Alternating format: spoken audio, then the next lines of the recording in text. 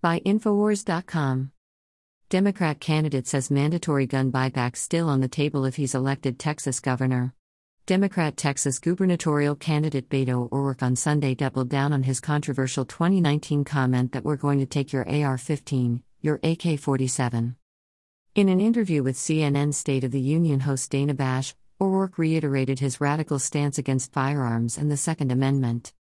"Look, we are a state that has a long, proud tradition of responsible gun ownership.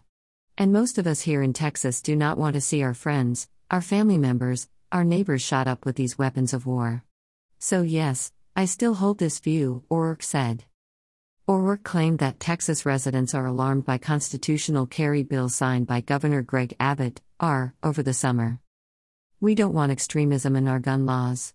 We want to protect the Second Amendment, we want to protect the lives of our fellow Texans," he said.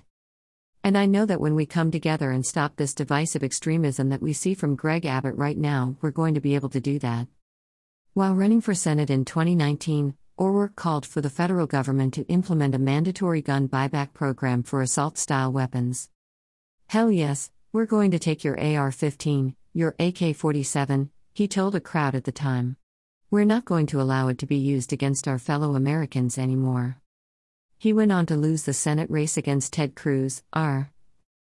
Given his reception in Texas, it's not a stretch to predict Beto will lose the gubernatorial race, too. Greater than this patriot tells Beto the fake Mexican to leave and not to come back. Lol, love this guy. pic.twitter.com/KTMMZ0BMTZ. Greater than art taking back, USA, at ArtValley818_, November 21, 2021. Cup of coffee.